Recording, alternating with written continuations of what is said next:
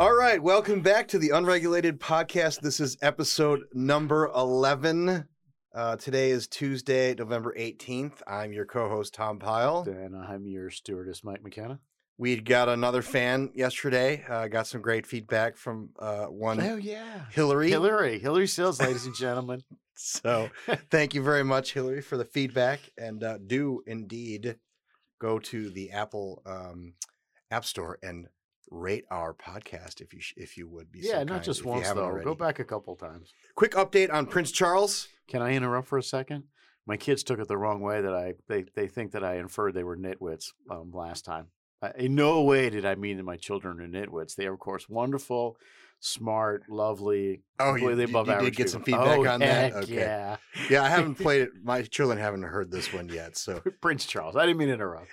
Easily, just a quick update on November 14th, a tweet, quote, "The Prince of Wales and Duchess of Cornwall have arrived in Berlin. Theirs was the first official flight on the RAF Voyager since its controversial £1 million paint job in June." So yeah, I assume that means what's that, like $1 million, $1.5 million? Could have used that money to solve the climate crisis. The great thing was the visual with the tweet was him and her walking down. You saw it, right? Yeah, this great big giant plane. I'm like, wow, they didn't even take like a small plane. This thing was ginormous. Right, it's bigger than AF-1, of course. That's whatever the president's on. So the office of the president-elect Joe Biden, which is new, the new office. Joseph Robinette Biden Jr., yes, please. Is now starting to fan out his core team. Yeah, man. We've got a few, not surprisingly, a few familiar names on that list. It's So here was a press release from the Justice Democrats Executive Director Alexandra Rojas. By the way, do they meet in the Hall of Justice? I don't know. I don't know the answer. Here's the quote. If Joe Biden continues making corporate-friendly appointments to his White House, he will risk quickly fracturing the hard-earned goodwill his team built with progressives to defeat Donald Trump. A Biden administration dominated by corporate-friendly insiders like Steve Ricchetti and Cedric Richmond will not help the president-elect usher in the most progressive Democratic administration in generations. Yeah.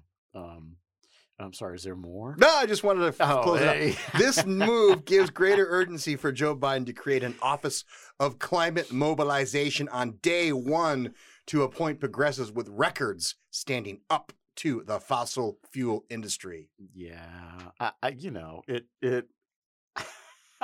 having been on the other side of this, the progressive side of this, the loser side, and who gets what jobs in which administration, I feel kind of bad for them because I know how the story ends, and they're just, when you have to put out a press release to express your displeasure.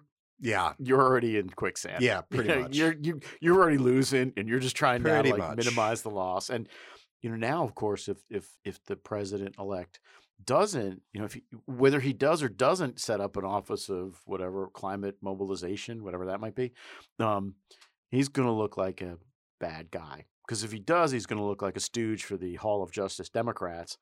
And if he doesn't, he's going to look like a bad guy. This is what we said was going to happen, right? It's like they got a few. They were all excited about the transition team, and then all of a sudden it's like I got my first 5-6 guys, and I hate the progressives hate 4 of them. Yeah, and can barely tolerate the other 2. And I mean the thing is, you knew it was going to happen. I'm laughing because, like you said, it's like where we usually are. Right, I've been here before. I know how they feel. And the thing is, I'm laughing because it's funny, right?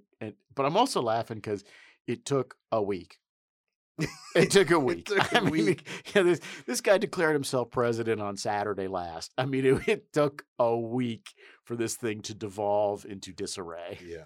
Not speaking of disarray, but the situation with the election, President Trump is not conceding, is under no obligation to concede. I think it's perfectly fine for him to pursue these challenges, but it is, when I go bowling, it's the burden of proof is on him to prove these challenges. Unfortunately, they're not bearing out. We keep hearing that this is coming, and I get that there's a lot of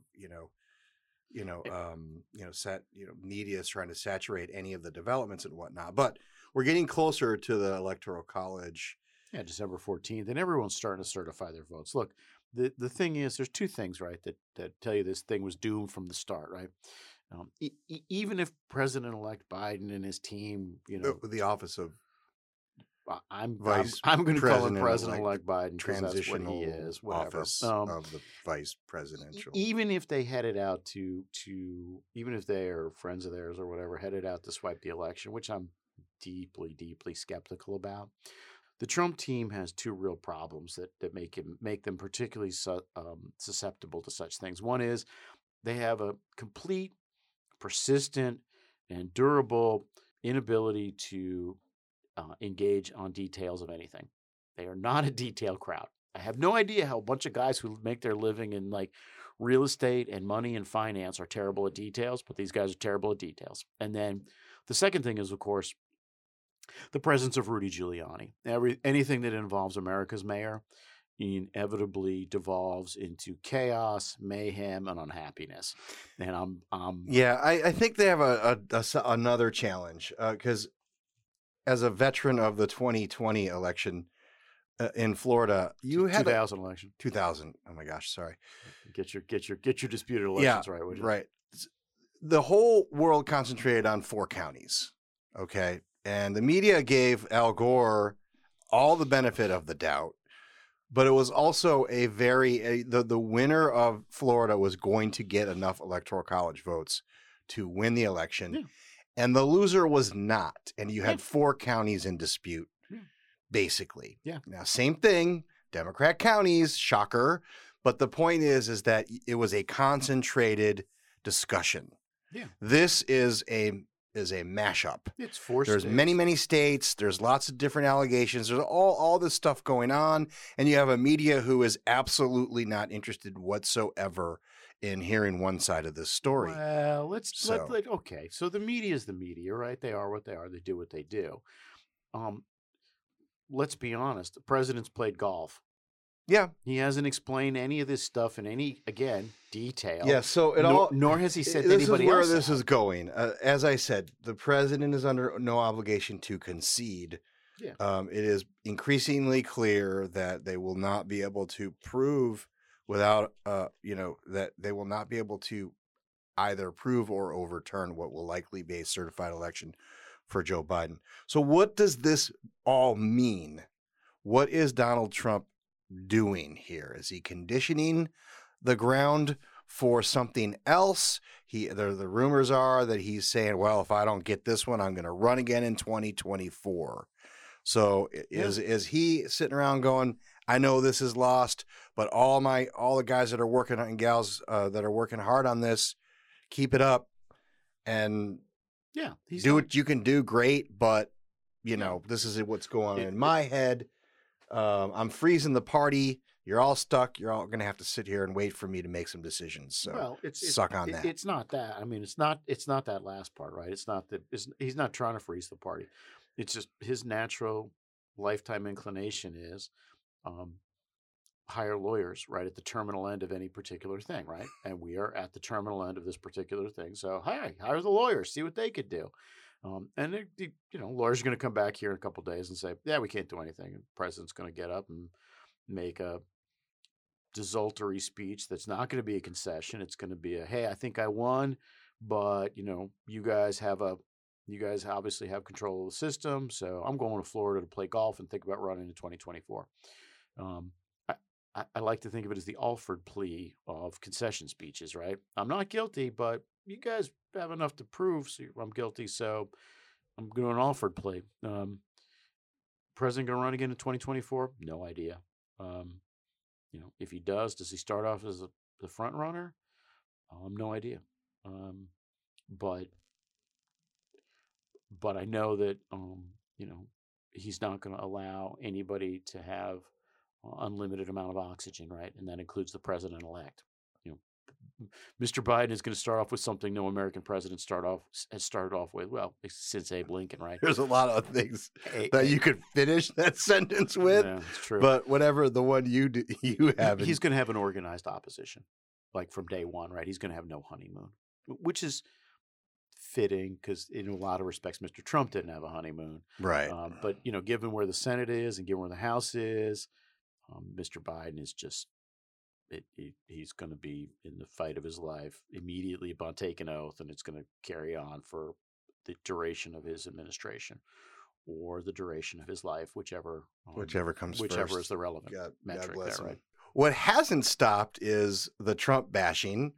There was a member of the House, I think it was Bill Pascrell, maybe, who said that we want to investigate every member of the Trump administration. Yeah. The DOJ, the Biden DOJ must investigate every member. And I have an article from Fox News, petition circulating at Harvard to stop former Trump administration officials from attending, teaching, or speaking at the university. Yeah.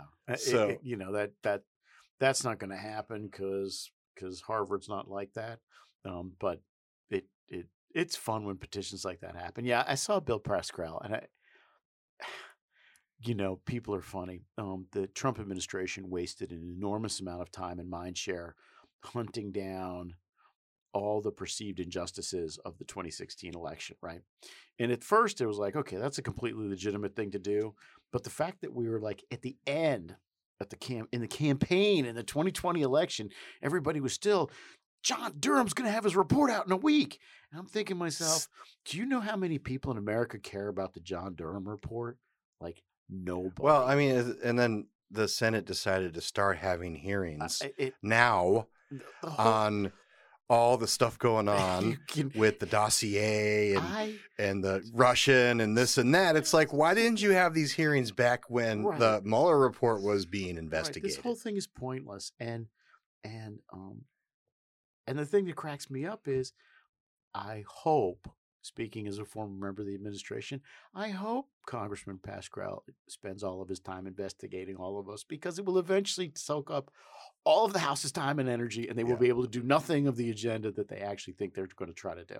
So here's another, and the media has, of course, piled on too. I think this was the low point of the week for the media. Here's a clip.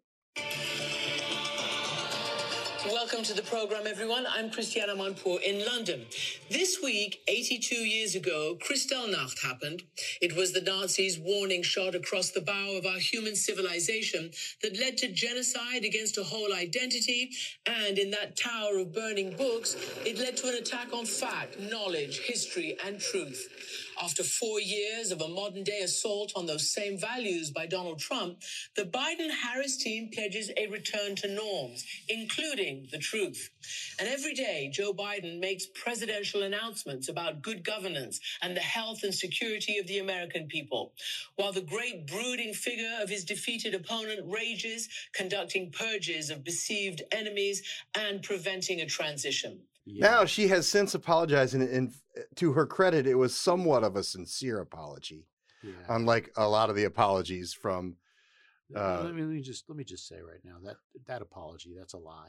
Oh yeah, well, you do not get on television. You do not get on television and say that kind of stuff. That was teleprompter. She wrote it. Oh yeah, it was produced. To think about it. She had a producer cut. Look at it. She had lots of great old footage. Yeah. They spent lots of time on it. So that's a lie. And then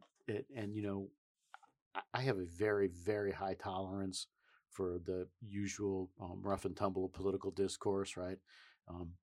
That is so far out of bounds. That is so far out of bounds that the fact that CNN has not fired her is inexcusable. Absolutely. If anyone from center over to the right said anything like that about anybody else, they would get fired right away. She deserved to be fired and deplatformed because, forget anything else. It is a completely fact-free commentary. It is completely fact-free. It is, it's just It's so far it's out of bounds. appalling. It's beyond the pale. It's just absolutely appalling. And I have, it's I don't know. Basically, she said Donald Trump, same as guys who killed Jews, busted their businesses open and burned books, and that is whatever else you think about him, totally unsupported. It's unsupported by any facts at all. It just will. I mean, I'm not worried. I'm wondering how long the media will take to stop fixating on this guy. 6 months. Eventually they'll start chewing on Joe Biden. Who knows? By the end of the Biden administration, maybe somebody will talk about how today is the 86th anniversary of Kristallnacht. Where Joe Biden's intellectual ancestors did terrible things. I doubt it, but you never can tell. Yeah. CNN is profoundly bankrupt, morally.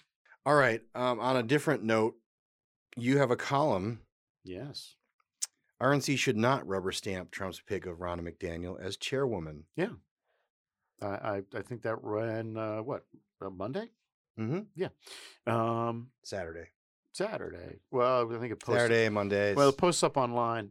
For those, was it in print on Monday? Yes, exactly. Yes. It posts up. It posts up online Friday night usually, and then. By the way, do I actually need a subscription to this? You probably with all the ads, everyone with all of the online ads on the Washington Times. I actually still need a subscription. Everyone should subscribe to the Washington Times to list if for no other reason than to read my column, because in at the rate I'm going, in 40 years, like thousands of people are going to read it, and you're going to feel left out.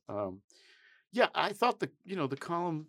So Ronna McDaniel has expressed interest in running, and has been endorsed by the RNC again, Trump. Right? Yeah. So, and that's fine. That's great. I put that in my column.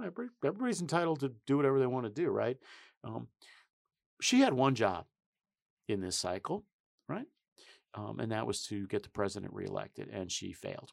And I don't blame her for failing. I don't think she's a bad person for failing. But it is hardly a recommendation to rehire someone when they fail to do the job you hired them to do originally. What's worse is that her colleagues at the National Republican Senatorial Committee and the National Republican Congressional Committee, guys who run the Senate and the House, did very well. We held the Senate. We picked up seats in the House. And my friends at the Republican State Leadership Committee did their usual spectacular job, their unsung spectacular job. We picked up a governor, 2 lieutenant governors, and flipped not 1, not 2, but 3 state legislative bodies, giving us 62 of 99 in the all-important run-up to redistricting. So basically, one person in the party who failed was Chairman McDaniel. And as you pointed out, the president endorsed her. I think there's a non-zero chance that she gets reelected chairman of the RNC, and I think that's a terrible message. Because what the message it sends a twofold message. One is performance doesn't matter. What matters is that you're close to the boss. And okay, what that's going to lead to is a bunch of people who are underperformers, but who spend a lot of time hanging out with Donald Trump on a golf course. That's great, but it's destined to have a party that subperforms, right? Underperforms. That's thing one. And thing two is it sends a really clear message to everybody who's thinking about running in 2024. If Chairman McDaniel is the chairman, you're going to be running against the party, because the party apparatus is going to be a wholly owned subsidiary of DJT Enterprises. Well, that's not a guarantee. She did not get the endorsement. She would not have gotten the endorsement without a hard commitment to the president that she would lean towards his side. And I know, let me just get out in front of this story right now. I know that everyone is going to say, no, that's not true. She's going to be a neutral arbiter and all this stuff. So basically, the Republicans are going to rig the next primary, like the Democrats were accused of rigging the primary. I don't think so. But the parties... I mean, do you think that the DNC rigged the primaries against Bernie twice? Yes. I think there's a lot of evidence to that too, right? Mm-hmm.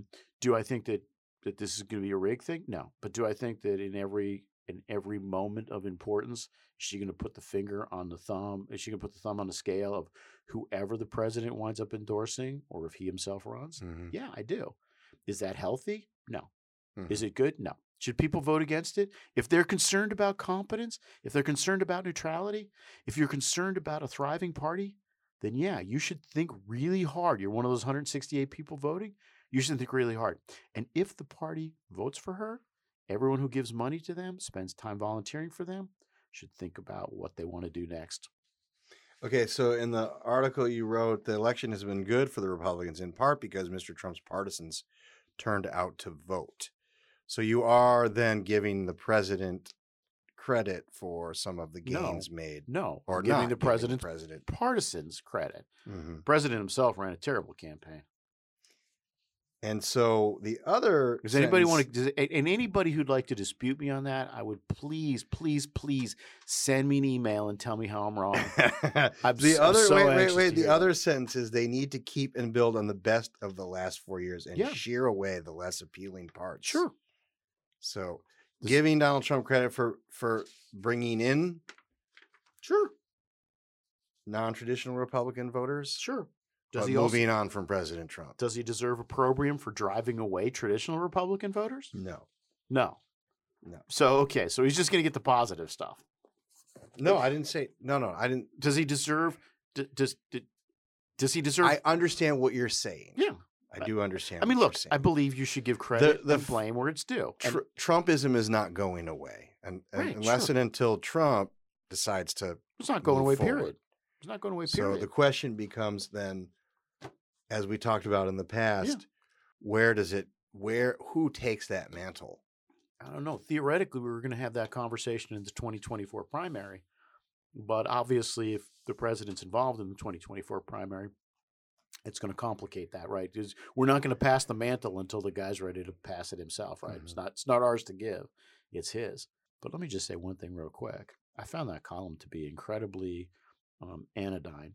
All I said was RNC should have an open election, and that's a a fairly benign and you should, request. And you should be clear that and she should run. You should be if she wants to run, it's great, cool. She can run. Let's talk about her record. She failed at her one job. Oh, and by the way, she lost her own state by 148,000 votes. It wasn't close. So it wasn't like, well, she had trouble in and lost her own state, lost the whole thing. And the other thing I thought was anodyne was that I've been getting some pushback on is there were good parts of the last 4 years. There were bad parts of the last 4 years. To my mind, that's the least remarkable thing I could possibly say.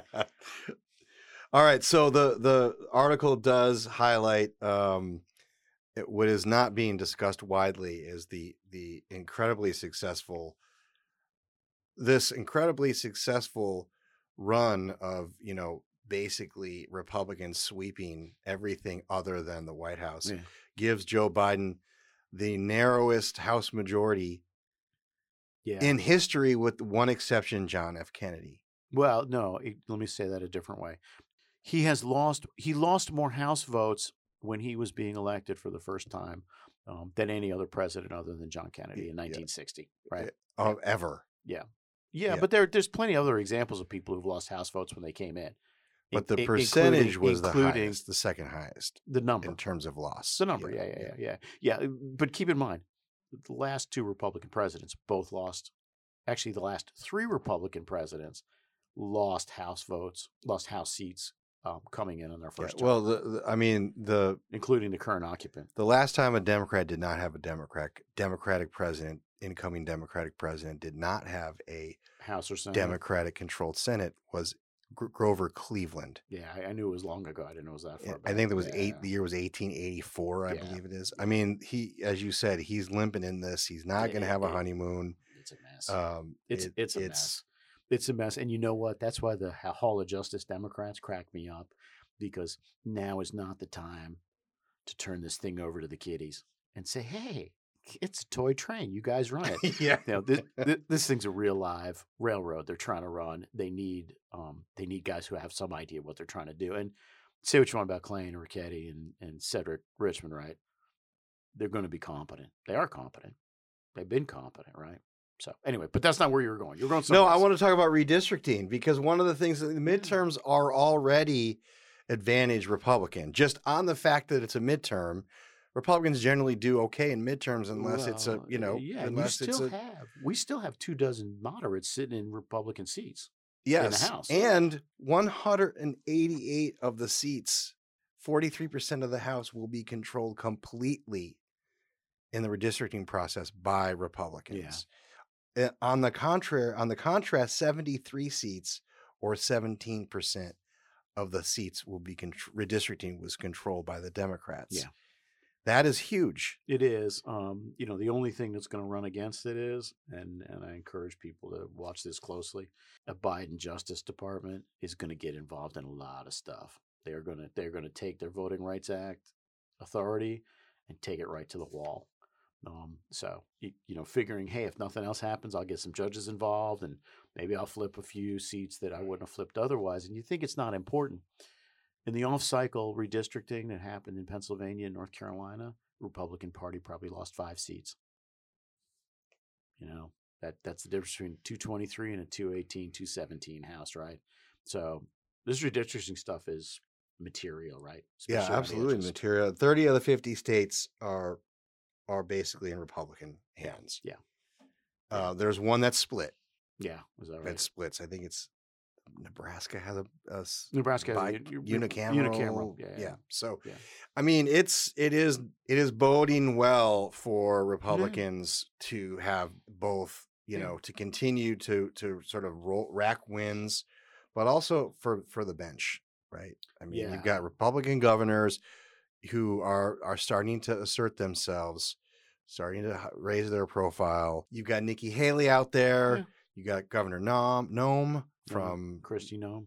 Yeah, Kristi Noem. America's favorite governor, America's sweetheart governor. This is all, I think, for the future of the party, I think it's this is significant. It's good. The redistricting for this. Yeah, and it for the Biden guys, it means they have about 18 months, and then they're going to need to move on. Speaking of the 18 months, our friend Jason Grumet, our former Obama climate advisor, issued a quote recently. I'll read it to you. "I don't think we want the biggest climate battles to happen in the next 6 to 18 months.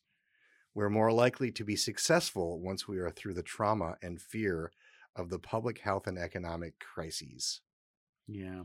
So I've known Jason. Which translates to we have to wait till after the midterms because we're going to get slaughtered in the midterms if we start tackling this. But see, the other way to think about this, and I've known Jason for 25 years, right? And he's a good guy, and I like him a lot, but I think he's misreading this. If you don't do it right now, if you're a Democrat, it doesn't get done. If you don't, whatever you want to do legislatively, you have to try right this second, because as soon as the Republicans take the House, that wall closes off, right? You forget it. You're not negotiating at that point. You're in divided government. You still have a chance to negotiate. You have some moderates in the Senate. Maybe you could do something on reconciliation, infrastructure. They got 2 hacks at this. They've got an infrastructure bill and reconciliation, basically. I think COVID relief is going to probably carry a bunch of the infrastructure stuff with it. I don't know. McConnell's pretty hardened on this stuff. He seems pretty intent to just sit around and wait for them to agree to pass piecemeal 500 here, 500. Well, and I think that's probably the right answer. But I think he's going to. The COVID relief thing will be what it is, but then the infrastructure thing will be something separate. I think I could easily imagine him coming together and running as a package, with a hard number on the COVID relief side and a hard number on the infrastructure side. But I also don't think infrastructure is going to be much bigger than what it is now. It's not going to be this great $2 trillion monstrosity. No, I said that too. I gave a speech yesterday to some of the Rosella Shale guys, and I said it's going to be a much more modest package, but it's going to have lots of clean energy goodies in it. It's going to look like a surface transportation deal, right? Like traditional roads. But they'll get it done because there's pent-up desire to spend money. Yeah. So, speaking of COVID, lockdowns are back. Spender's going to spend. Spender's got to spend, baby. Lockdowns are back, and our friend Anthony Fauci just said very, very candidly, we need some fundamental public health measures that everyone should be adhering to. Not a disjointed one state says one thing, the other state says another thing. So right in line with Biden, he wants to nationalize the COVID response. I am a little bit offended by that because I can Google what my neighboring state is doing to figure out what I will need to do in order to sort of maintain my COVID safe distance, cohesion. Yeah. So I don't know. It's a power grab for sure. And he said a couple of things. He said a couple of things in the last 2 weeks that have been disturbing. One of them was entertaining, right? He said, "Hey, even after the vaccine, we're going to need to have masks and lockdowns and stuff like that because, the vaccine's not going to be 100% effective." I'm like, sure, nothing in medicine's 100% effective. The patient eventually dies. No matter what patient you're talking about. We are moving to a zero death threshold. This is what they're saying is basically, we will continue to control you until there are zero deaths. There are zero deaths. It's crazy, right? So he said that, and I thought, interesting. And then the other thing he said was, "Hey, now's the time to do what you're told to do." And that I think we had fun for a while, but now's this. That's pretty close to a direct quote, and we are heading. I don't think the Biden guys understand that the biggest mistake the president made was going along with the 15-day lockdown and then the 30-day lockdown. That's what cost President Trump the election. I'm convinced, right? I don't think the Biden guys fully appreciate that yet. When you do something like this, it's devastating. It's already devastating. It's psychologically damaging. Completely upended. I mean, the COVID it sucks. I've said this. It's a terrible thing that has been afflicted on us, but the responses have been worse. Just a disaster psychologically. Families, like, we're literally having a negotiation in our family over whether or not it makes sense to join together to have dinner. Yeah. We're talking like 10 people. I don't know what the restriction is in Maryland, but that's the conversation. And or, do we all have to show up with a negative test card? And wow, I mean, yeah. See, I mean, my attitude is slightly different. We're just doing it, and if you don't feel comfortable showing up, don't show up. And there's people who are like, "Well, I'm like, okay, we'll miss you." But long story short is, it brings out all the pathologies. It accentuates all the pathologies, and it strengthens political resistance. It doesn't make resistance go away.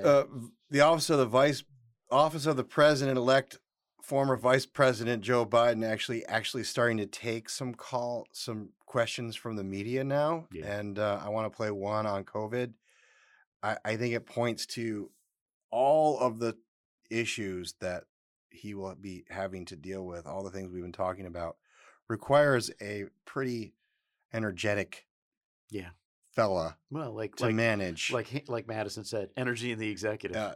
Thank you, Mr. President-elect. You have been urging the American public to continue practicing social distancing and wearing a mask. But with cases skyrocketing across the country, do you think that more governors should be closing non-essential businesses and reinstating stay-at-home orders? Look, it depends on the state. What I failed to mention earlier is the enormous respect I have for conservative Republican governors who stepped up and issued mandates for wearing masks. In North Dakota, the idea, one of the leaders in this area has been the Republican governor in Ohio. And in addition to the folks who've already been leading, like the governor of Michigan. The idea that the president's now remaining advisor on COVID is saying that they should resist. What the hell's the matter with these guys? What is the matter with them? Resist. Every major individual of any consequence in the health field is saying we can save 100,000 lives just between now and January 21st by wearing these masks. It's going to take a while for the vaccine to be able to be available, distributed, and get to people. We're talking about 350 to 400,000 people dying. I mean, what are they doing? It's totally irresponsible. Irresponsible. And so I compliment the governors who stepped forward, who have been stepping forward, but also the Republican governors who stepped forward. I left out the governor of Utah, very conservative state, governor of North Dakota, And all the Democratic governors have been doing it all along. I mean, I just ask a rhetorical question. Do you guys understand this? Does anybody understand why a governor would turn this into a political statement? Yeah. It's about patriotism. It's about being patriotic. It's about saving lives, for real. This is not hyperbole. It's not a joke. There's no joke. Yeah. Okay. First of all, the question was about Scott Atlas. Yeah. And his response was why any governor would, he completely garbled that. He garbled it. He garbled that, but he couldn't name one of the governors. Yeah, not even Gretchen Whitmer in Michigan. He couldn't even name. This is just not gonna. I mean, I was sort of excited about having some fun with some clips and things, but I don't know, man. No, it's fine. It's fine. I mean, the unify all you people who have reservations about mask mandates. That we're that'll be the message next week, right? I'll get back on message. I want to unify with all you people who disagree with me. You sons of bitches who don't look. Here's the deal. Get on board, pal. Unify. Okay. So what he doesn't know is he just sunk Mike DeWine in Ohio, right? He just sunk him. Everybody's now like, oh, good Lord. Lockdowns abound, led by the blue state governors, including our own Gavin Newsom, who violated a rule the other day. Well, violated too, right? He went to French Laundry, which I've always wanted to go to, so I'm kind of envious, right? So the governor, first of all, the French Laundry. Yeah. Secondly, a large gathering. But I want to play his apology, and it's a little bit long, but I want to play it for you. That a few weeks ago, I was asked to go to a friend's 50th birthday. My wife and I, a friend that I've known for almost 20 years, and a friend that had, put a lot of time and energy into his 50th birthday. It was in Napa, which was in the orange status, relatively loose compared to some other counties.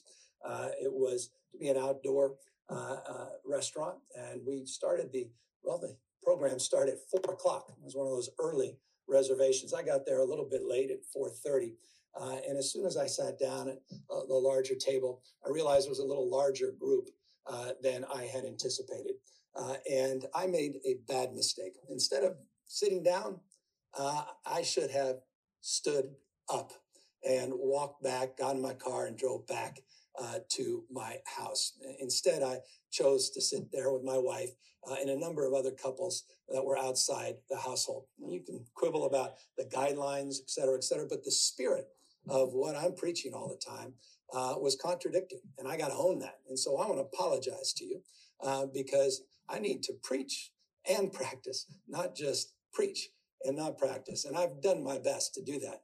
We're all human. We all fall short sometimes.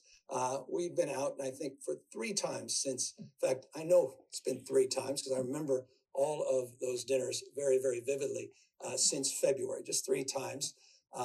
Twice with my wife, by myself, outdoors, and then this one occasion with a larger group. And there were just a few extra people there than the spirit of what I am promoting. And so if we're going to minimize mixing, you got to own up to that. So I just want folks to know that. Paid for our dinner, and we had an early dinner, but didn't matter. I shouldn't have been there. I should have turned back around. And so when that happens, you pay the price, but you also own the mistake, and you don't ever make it again. And you have my word on that. Okay, I had to play the whole thing because it was the most good. It was like, I had a dinner, 4:00. A little bit early on the early side. A couple friends. Only done 3 other times. 2 other times with my wife, both outside. Right. But you see why he's a dangerous and a good politician, right?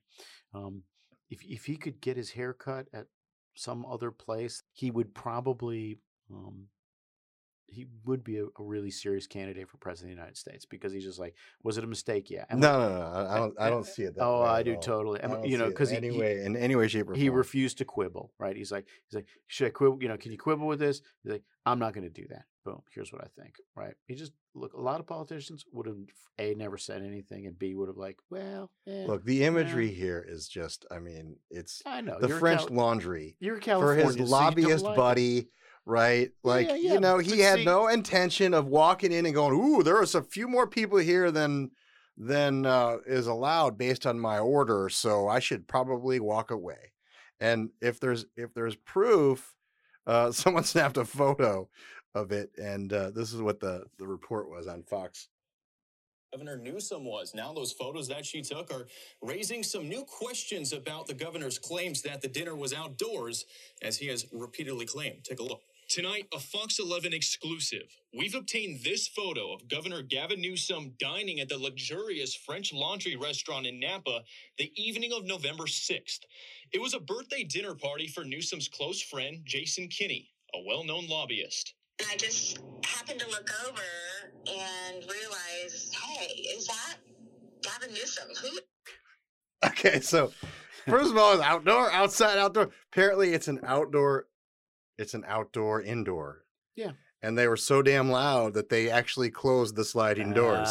So he technically can get away with saying it was outdoors. But I'm telling you, look, I just, the whole point is this: it's the hypocrisy knows no bounds with these politicians. These guys. Period. End of story. Sure. And I see the apology much differently than you. It was I'm actually mostly a good guy, but I just made a mistake, even though the picture that was taken shows him like practically belly laughing at something that somebody said. Yeah, but at the French Laundry. See, the difference is that most people, they're going to hear that apology and they're going to be like, gee, I never get that from a politician. From all these guys, like Dianne Feinstein, she's walking around the Senate without a mask on yesterday. She's never going to apologize for that. You're never going to apologize. She's like, you know what? Screw it. I don't have to apologize to any of you people. Nancy Pelosi never apologized Actually, to anybody. At the end of the day, she should have took a lesson from Nancy. I appreciate the question. And let me just say this. I take responsibility for trusting the word of a neighborhood salon that I've been to over the years many times. And that when they said, well, we're able to accommodate people one person at a time, and that we can set up that time, I trusted that.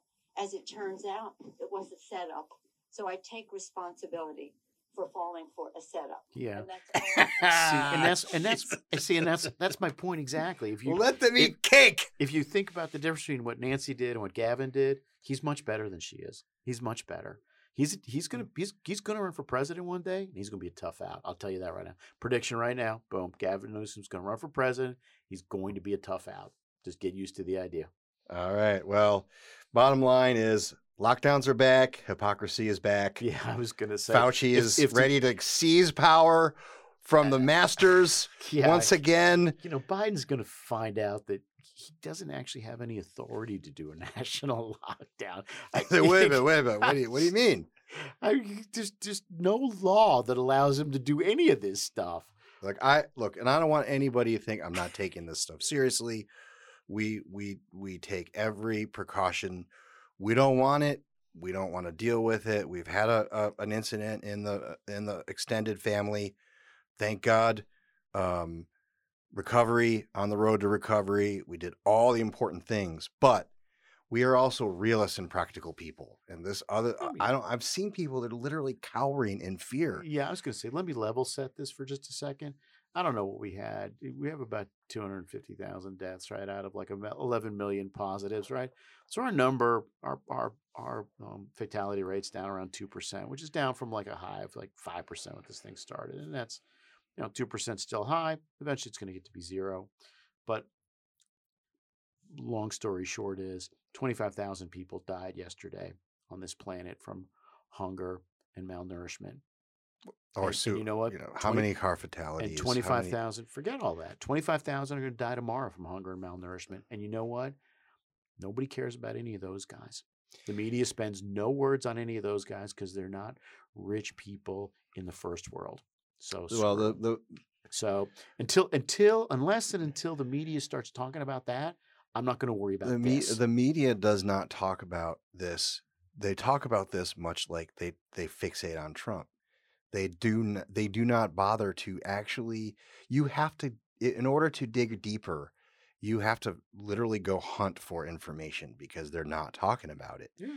What has changed is the whole reason for the shutdown in the first place was to stop the spike, right? So for the hospitalizations, it had nothing to do with positive cases. 15 days to stop the spread. And what has happened is what is now being reported are cases. Yeah.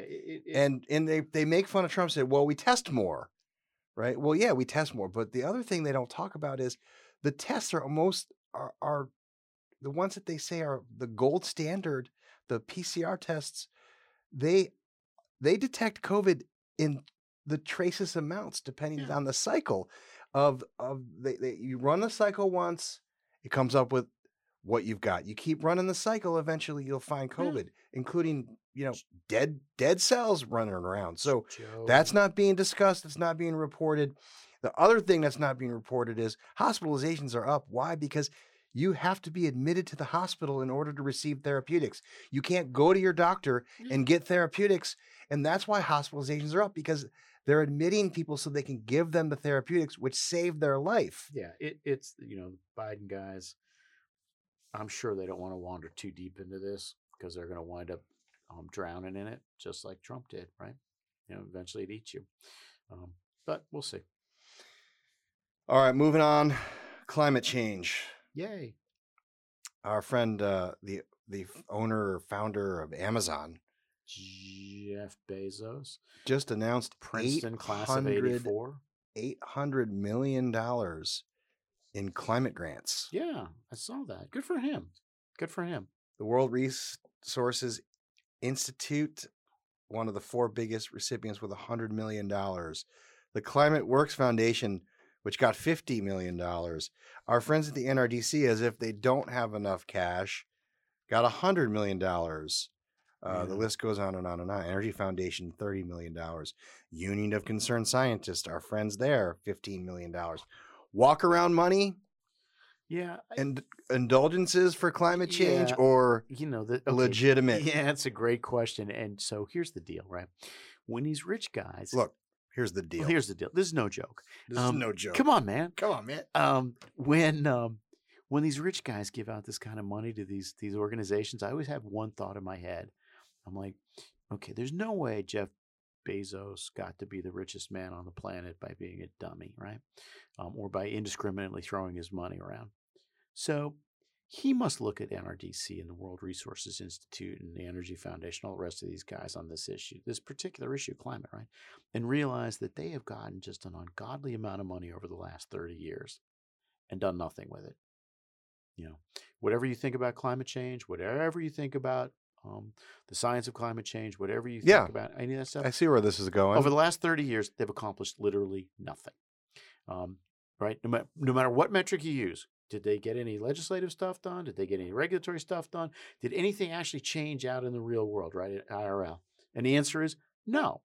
So a guy like Bezos gives $800 million to a bunch of people who have literally done nothing for 30 years. And there's only 2 possible conclusions. One, he's a dunce who didn't do his homework.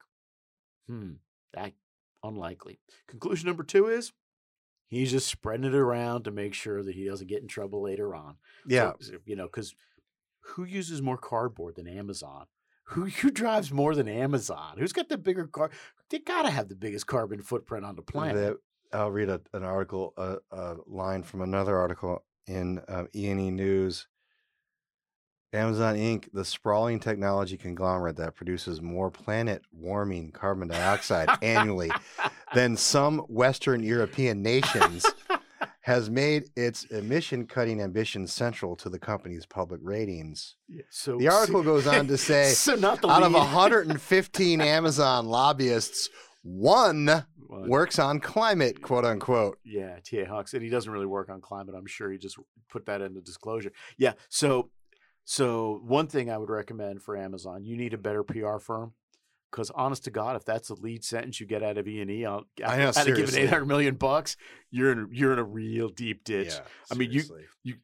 you should have gotten something happy like Amazon wanting to lead the nation or wanting to lead the world on climate change, gave $800 million to a bunch of I think they named a stadium somewhere, the Climate Pledge Stadium some deal.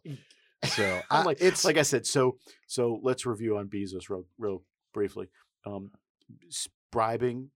Basically bribing environmental organizations to shut their mouths on him, and then he needs to hire a different PR firm. And Jeff, if you're listening, I'll be your PR guy for like a lot less than whatever you wasted your money on to get that lead. I get you a better lead. And than also, that. I mean, I'll take some of that money. Seriously, too. We work on climate We'll issues. all take part of this action.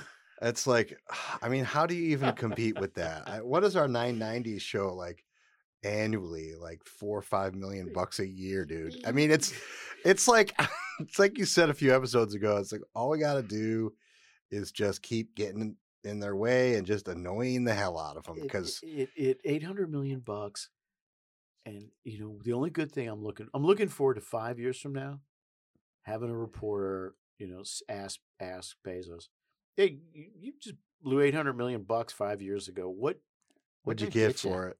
They didn't write a negative story about me for 5 years. Yeah, and that's going to be the answer. That's going to be the answer. I don't. Good, more power to them. These guys. I'm glad he's doing the Zuckerbergs and all these guys. I mean, they're just throwing so much money into these systems that you can't even possibly spend it all. Yeah, the tech guys, and that's the untold story in DC. I know you want to get to your last thing. The untold story in DC is I don't have a last thing. This show doesn't have a last thing. This show just does what it does, man. The untold story in DC especially is the tech guys. Their money is just pouring in everywhere, and it's affecting things like at the chamber and business. Oh, I forgot to mention that. Right? Yeah. And this is just another sign of it. The great thing is that they're poorly organized and don't seem to have any kind of coherent thought about what they want to accomplish. The bad thing is they're eventually going to stumble across competent operatives who are going to say, hey, you want to do this? I can do it for you for $100 million or $200 million, less than you're spending now. And when that happens, I'll worry. But as long as they're interested in buying like the Chamber of Commerce and like NRDC, I'm like, what's to worry about, right? Those guys can't get out of their own way for the most part. Yeah. So lastly, I think on my list, I have a press release from the Zero Emission Transportation Association, a new lobby group for electric vehicles. Tesla, Uber, and 26 others launched. With the list includes Con Edison, ChargePoint, sure, Duke Energy, Edison International, Lordstown Motors, which I think is the one that Ford funded. Yeah, somebody did. It's an EV thing. Probably GM, right? Because Lordstown's got PG&E Corporation, big plant in Lordstown. Southern Company, Siemens, Salt River Uber, Project, Tesla, etc. Vistra, all these guys. Yeah. It's basically all the EV guys and the utilities. Yep. Yeah. And they want every vehicle sold in the United States to be electric by the year 2030. Yeah.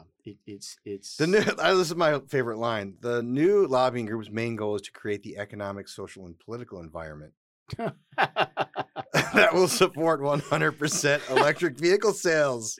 It's an incredibly modest goal. We want to remake the entire country. So what struck me about that thing is who's not on it, right? None of the auto companies. None of the auto companies, not the auto dealers, none of the supply chain guys, nobody like that, right? The other groups who are not on there, there's no environmental groups that I could remember, right? There's none of the usual suspects. No, it's the guys who make batteries. It's the guys who want to sell cars, basically, right. and the utilities who want to provide the electricity for the guys who make the batteries, who then make the cars, who then sell the cars. I mean, don't get me wrong. I got friends on that list, but this has got to be the most harebrained idea I've run across in a while. The idea that we're going to sell, what is it, 100% of the cars? 100% by 2030. In the next 9 years, is given that we sell less than 2, either less than or right at 2% now, implies a rate of growth that would strain even the slave labor camps in China and the child labor camps. Wait, what are in you the talking Democratic about? Republic of the Congo. Just stop. You're talking about like the real things. Like you can't do that. Like you can't just like go around and tell people like how to achieve something. You can't like ask that. people why they're white. The automobile, the internal combustion engine, took over market share, dominated market share of the automobile industry in the early 1900s. Something like that, yeah. They were competing with steam-powered Stanley engines steamers, yeah. and And the electric cars. vehicles. Yeah.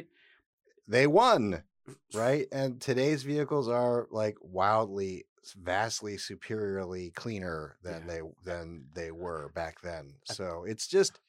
I've said this before. I'll say it again.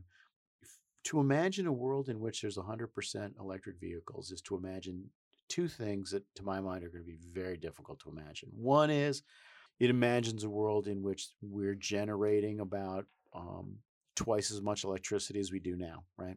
There's a study with wind and solar, by the way, right? Because that's part of the other plan. Well, and that's not feasible, right? 100% renewable by, I don't know, Biden said 2035 or something like that. Yeah. So these are both happening at the exact same time in liberal fantasy, government takeover of our energy space world. So 100%, right?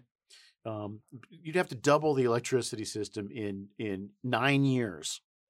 According to these guys, right? In 9 years, we'd have to figure out a way to double our generation capacity. Without using coal. Right, without using nuclear. Maybe they'll give on nuclear. No. No, they won't. Yeah, we couldn't even build it. We couldn't, even if they gave on nuclear, we don't have capacity to build more than 1 or 2 nuclear plants in the next 10 years. So gas plants. And then the second part of it that it requires you to believe is that a significant chunk of the American people are going to be comfortable with supply chains that begin in communist China and involve slave labor. They're not going to and supply chains. Nothing to see here, Mike. And supply chains that involve the Democratic Republic of the Congo and involve child labor. And you know what? I have enough confidence in Americans to realize they're never going to accept that. They're never going to accept that. So, well, that's not what this is about. This is about preserving the subsidies. Sure, it's about expanding the subsidies. That stupid EV tax. It's about letting the gravy train continue to run. Yeah. I just, if you look at the numbers, it's makes not no even sense, worth. Right? It's so goofy. Tesla and GM basically told the rest of the industry, I'm lobbying. We're either lobbying for the continuation of the tax credit, or we're lobbying to kill the tax credit. The tax credit for all you guys. That's when they all jumped on board. Yeah, and they now it's clear that that's not going to happen. There's going to be a break there. It doesn't. This whole thing. Back to the point about Jeff Princeton, class of '85, wasting his $800 million. Class of '84, I guess, wasting his $800 million. This is the kind of stuff he's wasting it on. Fantasies, ridiculousness, stuff that has its own internal contradictions, and stuff that has constraints that are can't be pierced. You do not have a vision. You just can't see. The future is clean. The future is here, Mike. We are in the transition. The transition is happening. We're going to get back into the Paris Agreement so that by the way, to re-enter the Paris Agreement, they are required now. The U.S. will be required to double their financial commitment. You guys got out of the Paris Agreement. You're going to get spanked to the tune of double your commitments in order to rejoin the Paris Agreement. Get on board. It's were I on the other side of this equation, I would have a much more cynical view of it. As it is now, I have a incredibly cynical view of it. But if money made a difference in this thing, it would be solved. Same with the elections, right? The Democrats outspent the Republicans 65 to 35% on the last election cycle. Just doesn't make that much difference at a certain point. Just like in this thing, money at a certain point, money only gets you so far. At a certain point, physics take over. With respect to elections, at a certain point, human sentiment takes over. Again, that's why the EVs are going to have trouble, because human sentiment is not going to be, hey, I'm very proud of my new electric truck that was built with slave labor in China, child labor in the Congo. Says nobody ever. Yeah, so, and also that they don't want to pay double for a car that is not nearly $113,000 for an all-electric Humvee. Very cheap. It's for Schwarzenegger. No, it was a Humvee. It was a Humvee. It was a Hummer. Yeah, they're back. $113,000. Twice. Now Arnold can own a Hummer again and be able to sleep at night. I gotta run. This is a wrap. Episode 11 is in the books. Peace out, everybody.